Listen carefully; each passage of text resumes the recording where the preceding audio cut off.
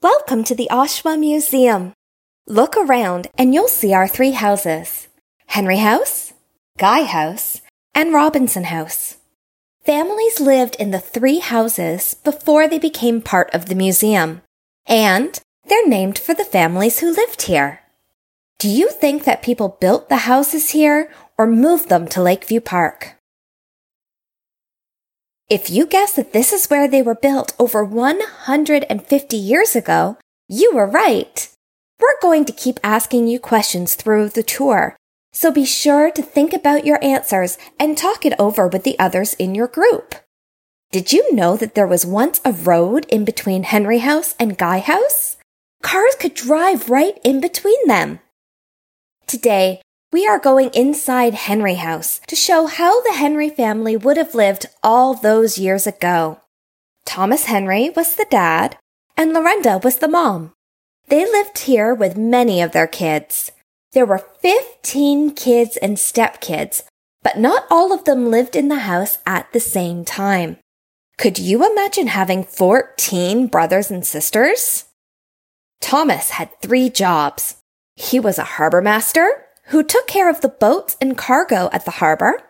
He was a farmer, so if you've ever played in Lakeview Park, maybe visited the playgrounds or had a picnic, you've played where Thomas grew his crops. And finally, his last job was as a traveling minister, who would go from town to town, speaking to anyone who wanted to listen. Lorenda was a stay-at-home mom. Luckily, the older kids would help with the younger kids and take care of the farm while Thomas was away. As you tour through the house, please feel free to pause this audio tour at any time. Skip forwards, go back and revisit sections of the tour or rooms. And remember, if you have any questions, please ask the visitor host at the door. On the left is the study, and this is where Thomas did all of his work. He wrote letters to people using pen and ink to write with, including his children and extended family. Some children lived very close, and some lived far away in places like British Columbia, Kansas, and California in the United States. Do you think Thomas allowed kids in his study? Nope. He needed to concentrate on what he was working on. Do you see the stove in the corner? No, this wasn't once the kitchen. There was no furnace in the house like we have today. Instead, people used coal or wood-burning stoves to keep warm. Look around for stoves in other rooms and think about why there was so many. Across the hall is the parlor, the fancy living room. Since kids weren't allowed in Thomas's study, do you think they were allowed in the parlor? Thomas and Lorenda only allowed the kids in here on special occasions, like Christmas and their birthdays. They also had to remember children are to be seen and not heard, which means that when they were in the parlor, they had to play very quietly and be on their best behavior. There were a lot of really nice things out for people to see when they came over. This showed them what nice things a family had. Take a look at the walls and you will see 2 wreaths hanging up.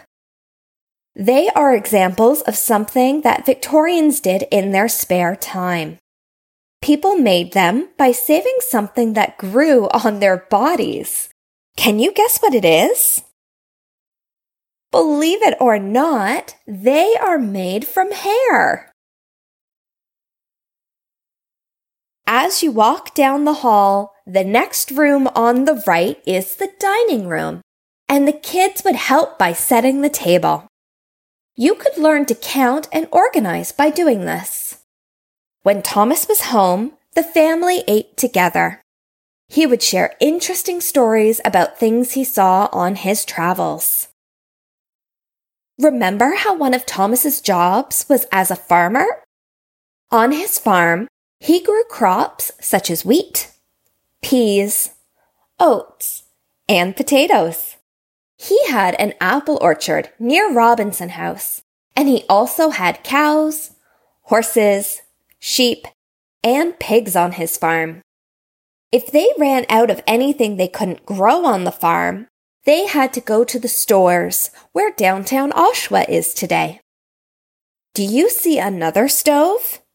No, that's not the stove Lorenda cooked the food on either. Again, this is another stove used for keeping everyone warm. Take a look at the table. How many chairs would there need to be if the whole family was eating together? Thomas, Lorenda, and 15 kids means they need 17 chairs. Good job. Across from the dining room is the door that leads to the upstairs of the house. That's where the kids slept, but no one had their own bedroom. There was a lot of sharing back then. Today, we use all that space upstairs to store extra artifacts that aren't on display right now. It's mostly clothes and accessories like hats, gloves, and umbrellas. Under the stairs is more artifact storage. In fact, in every cupboard and drawer in the house, there are artifacts that aren't in use right now. We love our job of collecting the history of Oshawa and sharing that history with our visitors, like you. Moving into the back of the house is the kitchen and Thomas and Lorenda's bedroom. Let's talk about the kitchen first. The kitchen is the biggest room in the house, and just like today, most of the action took place right in here. There are so many things that are different in this kitchen from probably your kitchen at home. What are a few things that you can spot? Just to name a few that we noticed, there are herbs hanging in the windows, very fancy china dishes. There's no water taps, no refrigerator, no dishwasher, and the stove uses wood, not electricity or gas. Did you think of any of those? Were there things that you saw that we missed? Lorenda and her daughters used the giant loom over in the corner to weave cloth. We know for sure that there was one just like this in the house because Thomas's granddaughter wrote a very detailed book about his life, and she even talked about how the kitchen looked. There are lots of steps that have to happen before you can use a loom. First, you need to shear the sheep, and remember, Thomas had sheep on his farm. So you had to shear the sheep and then wash and card the fleece. Think of carding like how you brush your hair after washing it. And then you finally get to spin it on a spinning wheel. You can see what a spinning wheel looks like in the bedroom. Finally, once the loom is set up, the girls could weave it into cloth for making clothes and blankets. There was no running water in the house when the Henrys lived here. One of the boys' chores was to bring in water from the well or the lake. If you wanted hot water, Lorenda needed to heat it on the stove. But what if there was no wood to make fire? That was another chore for boys, chopping and bringing in firewood. All of the chores the kids had to do were hard and took a long time to complete. There was even a rhyme talking about all the different chores, and it went like this. Wash on Monday, iron on Tuesday, mend on Wednesday, churn on Thursday, clean on Friday, bake on Saturday, rest on Sunday. What day of the week are you visiting us today? What chore would you have been doing if you were back in the Victorian era? Did you notice that this stove is finally the one used for cooking? All of the cooking and baking took place here. Any preparation could be done in the extra space of the summer kitchen. Laundry and baths could also be done in there. The summer kitchen leads down to the cellar, where Lorenda kept fruits and vegetables during the winter. The last room on the tour is Thomas and Lorenda's bedroom. I bet you noticed there was one room that we never saw inside Henry House, the bathroom. Remember how there was no running water? This meant that you either went outside to the outhouse or you used a chamber pot, like the one on the washstand. There would have been a few chamber pots upstairs for the kids to use too. For many years, there was a cradle beside their bed because there were always babies and young kids in the house. This is the only room without a stove in it, but everyone stayed warm because of all the heat from the kitchen stove. Did you also notice that there isn't a closet to hang up your clothes? People in the Victorian era didn't have too many clothes, definitely not as much as today. Instead, they used traveling trunks, and families would have had these when they immigrated from overseas. There were dressers or armoires that they could also put their clothes in. How many trunks can you count in the bedroom? Did you say 3? Good job! Thomas and Lorenda would finally get to sleep once all the kids were in bed and they finished their chores. Do you think they ever really finished? When they woke up in the morning, it was time to start all over again. At this time, the tour inside Henry House is over, but you can visit the gardens outside and see some of the plants the family would have used to spice up their food and for medicine.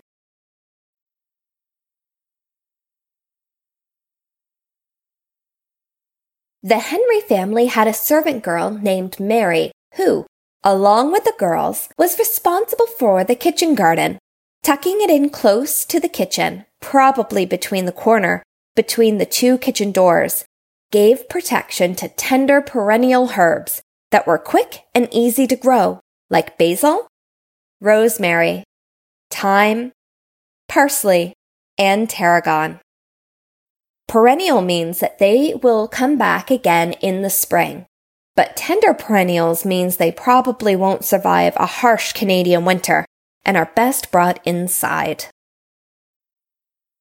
Planting farther away from the house allowed the family to keep larger, hardier herbs used for a variety of ailments. If you head over to the rectangular gardens, you'll notice plants like chives and rhubarb. To the right is catnip. That was used to relax and calm people, just like it does for cats. Behind the catnip in the next rectangle, you might see the Joe Pye weed. It can grow over 10 feet tall. If you've made it past that massive herb, look for the woolly lamb's ears that was used for bandages. There are so many different uses for these plants. Do you recognize any more? Take a walk over to the circular garden and see if you know any herbs there.